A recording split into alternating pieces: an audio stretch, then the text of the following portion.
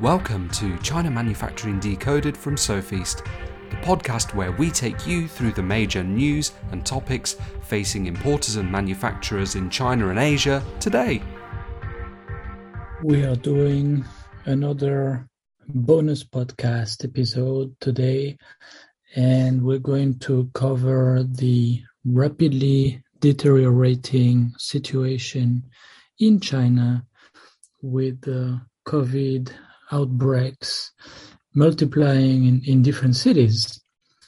So I wrote a few articles over the past few days on these topics, but let's see. So today is Monday, the 14th of March, and there's a lot of uncertainty about exactly what the situation is in South China, because if you've been following the news closely, I think it was 3 or 4 top officials about the Public Security Bureau, which means the police and the local governments from different cities in Guangdong have been fired very publicly and reprimanded.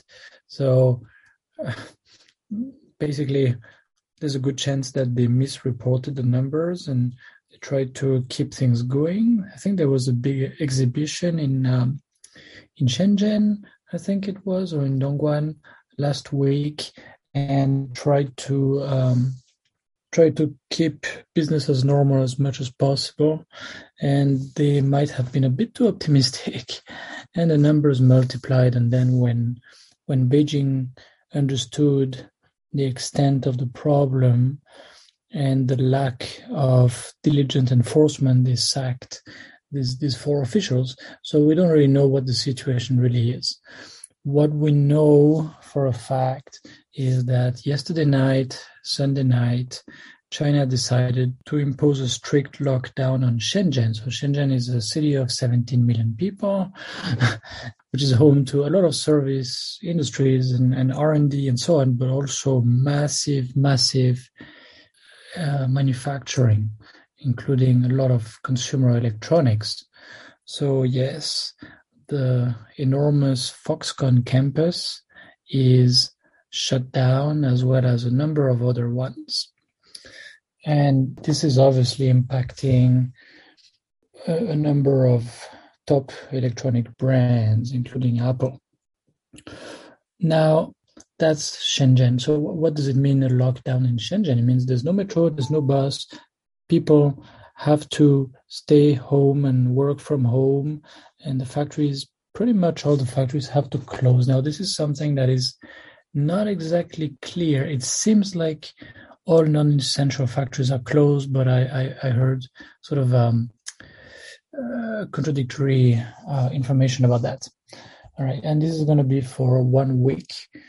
I want to say, to start with, well, we'll see, but probably some of the districts will be reopened, and maybe some of them, where there are still cases, will keep being locked down and keep being tested. You know, all the people get tested every day or every 2 days. That's what they do in this case, and so far it has proven effective. Now, this time there is a lot of doubt because the numbers have never been so high, at least since March of 2020. And now this is Omicron, which is much more contagious.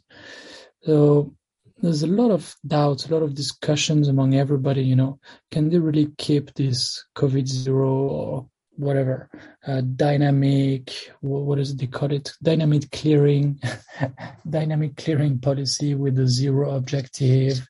Can they really keep that in place? There's a lot of doubts. So what happened in South China? I'll get to more of the north of China later. But what happened in the south of China is that Hong Kong has been in a tough position for more than a month now, with very high infection rates and also very high death rates. And, well, the very high death rates are in part because a lot of people in Hong Kong do not declare to the government that they are sick because they're afraid of being put in in isolation in some, how to call that, quickly and cheaply built camps that are far from comfortable and even a bit unhygienic, because in some of them there were reported cases of toilet water, dirty water coming back up from the toilet and things like that. Anyway, people in Hong Kong don't want to be sent over there. So the numbers of cases are actually higher than what's reported. And anyway, it's in the tens of thousands per day. The tens of thousands per day. And China now officially is at 2,000-3,000, maybe 4,000 per day. That's what's reported. So it's much lower. Now, what happened is that people crossed the border from Hong Kong to Shenzhen. They went into quarantine hotels. And of course, this Omicron variant is so contagious that it simply spread from people who did not have a symptom and tested negative and went into quarantine in Shenzhen. These people developed the infection and infected other people around them. Maybe some other people who were getting out of quarantine and maybe were in nearby rooms, maybe the staff. I don't know exactly. But the fact is that everybody in Shenzhen says, oh, this is from Hong Kong. This is from Hong Kong. All right. So whatever the origin, Shenzhen is now subject to very strong restrictions. And what are the next cities to fall? Right? It's really like dominoes. The cities nearby will be impacted. And obviously people are looking at Dongguan, and more towns of Dongguan are under strict restrictions and actually pretty much a real lockdown. So just today as I'm speaking, I read that some of the towns such as Chongping and a few others got locked down. The decision was announced today. And there will be others, probably. So more and more of Dongguan is being locked down, but it's not a general lockdown. Same thing in another city close to Shenzhen, Zhongshan. And it's on the other side of the delta, but really getting from Shenzhen to Zhongshan these days is relatively quick. It is a nearby city. And some parts of Zhongshan have been locked down already, and probably more would be locked down, and it might be a general lockdown like in Shenzhen. Who knows? So we're obviously watching this very carefully because our teams are in contact with the factories and checking what the local governments say every day, because we have to go to these cities for audits and inspections and so on. All right. So where's this going? There's several scenarios, right? Scenario number one is that they contain this problem. They test everybody like they've done, for example, like they did in Suzhou last week in the Suzhou Singapore Industrial Park. Everybody was locked down and tested like every day, and then after a while they open it up because they say, okay, we isolated the cases and now everybody's safe, it seems. Right, so that's scenario one. But again, just because there's so many cases now out there, now it's not a matter of 3 cases or 5 cases or 10 cases. It's hundreds of cases here and hundreds of cases there. I'm not very optimistic. I'm not sure scenario one is what's going to happen. So scenario 2 might be a long drawn out battle against these outbreaks. They will lock down entire cities, then they will unlock certain districts and keep certain other districts locked, and they will adapt in function of what they will find, and that can keep going for a long time. It can go for a long time.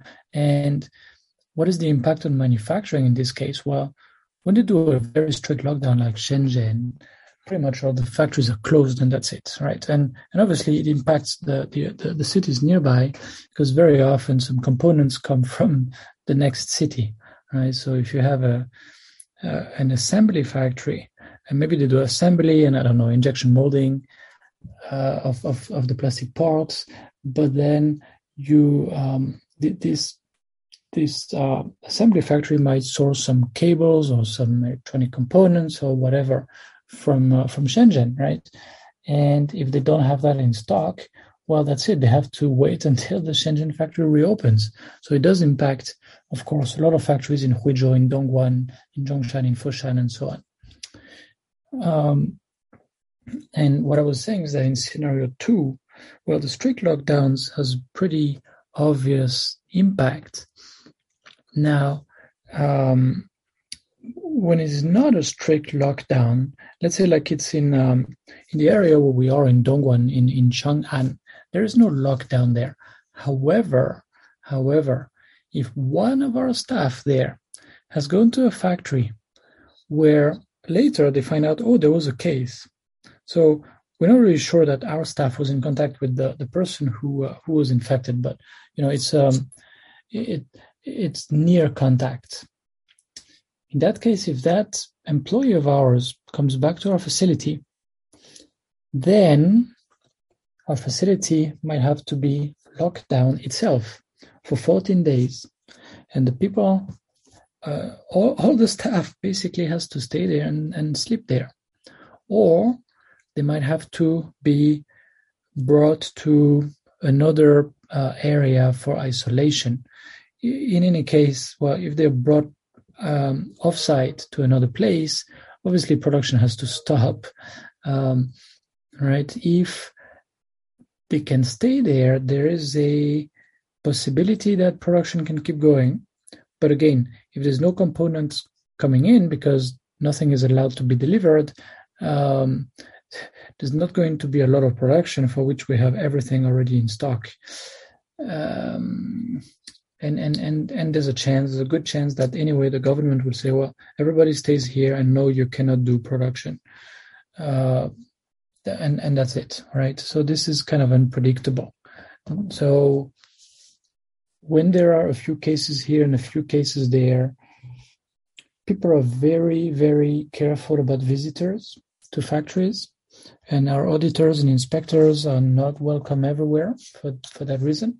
And then, yeah, if you're not lucky, the factory is going to be closed, even though they're not in a place, in an area that is locked down. That is the the sad truth.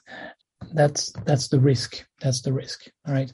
And then, yeah, scenario 3 is that they actually see that they're losing the battle and then they change their policy. However, when the Chinese government has been saying something to its population for a certain time, it will take maybe the same amount of time or maybe half of that time to change their take on that issue, and it will take some time before they say the opposite. So if they've been saying, look, we are a very responsible and well-organized country, we know what we're doing, see how we can keep this COVID issue under control. Look at the United States, look at Europe, look at all these other countries, it's a mess. And that's really a sign that our government is very well run and so on. And yeah, that's been true. But are they going to just let the virus go through the country? Really, I don't think it's gonna happen in the first half of 2022. Nobody really knows, obviously. No, nobody knows. So a lot of uncertainty. Now, I've been talking about Shenzhen, Dongguan, Zhongshan. You might have heard also that some other places have serious issues. For example, Shanghai. So Shanghai, they call it a lockdown. It's not exactly a lockdown like in Shenzhen. It's much more lax. People are still going to the office and so on. I don't know why they call it a lockdown. Anyway, let's say that there are more restrictions and there might be much more severe restrictions to come soon. It is also an enormous city, extremely well connected, so it might be difficult to keep the virus in check. Qingdao, Yeah, we've had some issues this morning with factories in Qingdao canceling some visits. It seems like they have some severe restrictions up there. Changchun and that Jilin province in general has a large number of cases, more than 1,000, and Changchun is home to a very large Volkswagen complex up there, and obviously there's a lot of automotive part suppliers just next by, ready to deliver their parts to Volkswagen. So there's a lot of other industry as well, but we don't talk about it that much in the news because it's not consumer goods sold in the US or in Europe. But there is a lockdown up there in that city of Changchun, and I don't have much information about it. I don't know how strict or how lax it is. If it's more like Shenzhen or more like Shanghai. Now, what does that mean for importers? Apart from, my factory might close, right? Might have to close for a couple of weeks or maybe more. Well, that obviously is a very serious issue. But this can lead to other issues as well. What is the impact on logistics, right? So we have this problem plus the Russia sanctions, and altogether, it is going to make things more complicated for shipping products around. Now, why is that? Okay, let's look at Shenzhen, for example. If you had a factory in Shenzhen or Dongguan or Huizhou, they could ship to you, packages by courier or air cargo through the Shenzhen airport or through the Hong Kong airport relatively easily. Now, that has become much, much harder. Sending packages to Hong Kong now takes much longer, and there's a lot of uncertainty. Okay, this has delayed a lot of air cargo as well. Shenzhen Airport, well, there's much, much fewer flights than before. Much, much, much fewer than 2 months ago. So of course that means less space for cargo, less cargo taken out of that airport. All right. So what happens when manufacturers need to ship their goods? That and some of these goods might have gone by air, and now it's going to go by sea. Well, that's extra demand on sea, and it's people who are willing to pay the top price to get it sent right away. That's the effect of canceled flights. Now, I was talking about the sanctions on the Federation of Russia. Well, Russia just closed their airspace, right? Not just closed, a few days ago, or maybe a week ago already. So if you were shipping to Europe from China, the flights typically go above Russia. If they cannot go above Russia, well, what's going to happen is going to make for longer flights, significantly longer hours, that it adds hours of flight. So that adds costs to the logistical fee, but also it disrupts the flight routes. And it's going to take some time before they sort of reorganized in a way that is relatively efficient. I was looking at an update from DHL of, let me see, it was released on Friday. And then they said, okay, there's adjustments to our services. It's going to take much longer to deliver products from China to everywhere, right? And the worst was from South China to Europe region. They said it's going to take between 3 and 10 days longer than usual. Well, why is that? Hey, because if you don't go over Russia, then everything is messed up. They need to reorganize. But even to Australia, I was looking at that. Okay, it's not only an issue about Russia, because sending, let's say, from Beijing to Australia takes 2 to 6 days extra, right? Above the usual timing. Again, the whole system is sort of upset and needs to be reorganized. That's the way I understand it. And I was saying that these longer flight routes add to the cost of sending packages or cargo by air. Well, what about oil price? Obviously, there's extra cost.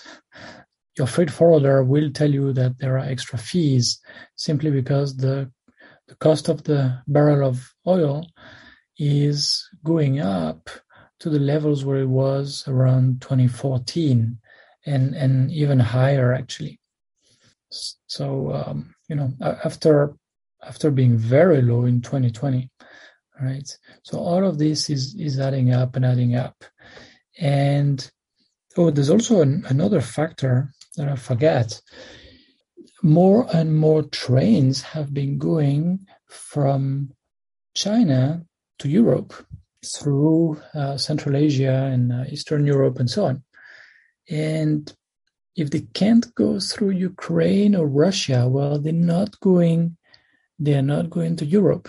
So that is basically gone. That capacity is removed from the market. So again, that's extra demand for sea shipping, right? Much fewer planes, no more trains. All of this is going to be shipped in containers. And let's see. Now, if in Shenzhen, in Ningbo, in Shanghai, in Qingdao, in Xiamen, in any of these major ports, in Tianjin and others, if there are again COVID cases in some of the terminals of these mega ports, again, China is going to basically lock down the terminal, like they did in Yantian, and then later as they did in Ningbo, and that had a big impact. That created a lot of a logjam of containers that could not be shipped out, and of ships that had to wait offshore, not able to come to the port right away. They were sort of in quarantine. Anyway, that added a lot of inefficiency to the whole sea shipping system, and we might see that come again, maybe with a vengeance, maybe even worse. So let's see. All of that to say that we are going through very turbulent times, very uncertain times, and a lot of our clients were asking for information over the past few days. So that's why we wrote several articles on this, and we're doing this little bonus podcast. So I hope it's helpful. You will hear from us as usual on Friday in the next podcast episode. Thank you. Thanks again for listening to this podcast brought to you by the SOFeast Group. We're on a mission to provide you with everything you need to manufacture effectively in Asia, including inspections, auditing, new product development support, contract manufacturing, 3PL warehousing and fulfillment, and much, much more across Asia's key manufacturing areas. Visit us at sofeast.com, that's SOFEAST.com, to learn more and get help. If you've enjoyed the podcast today, please do rate, review and share, because it will really help others discover us too.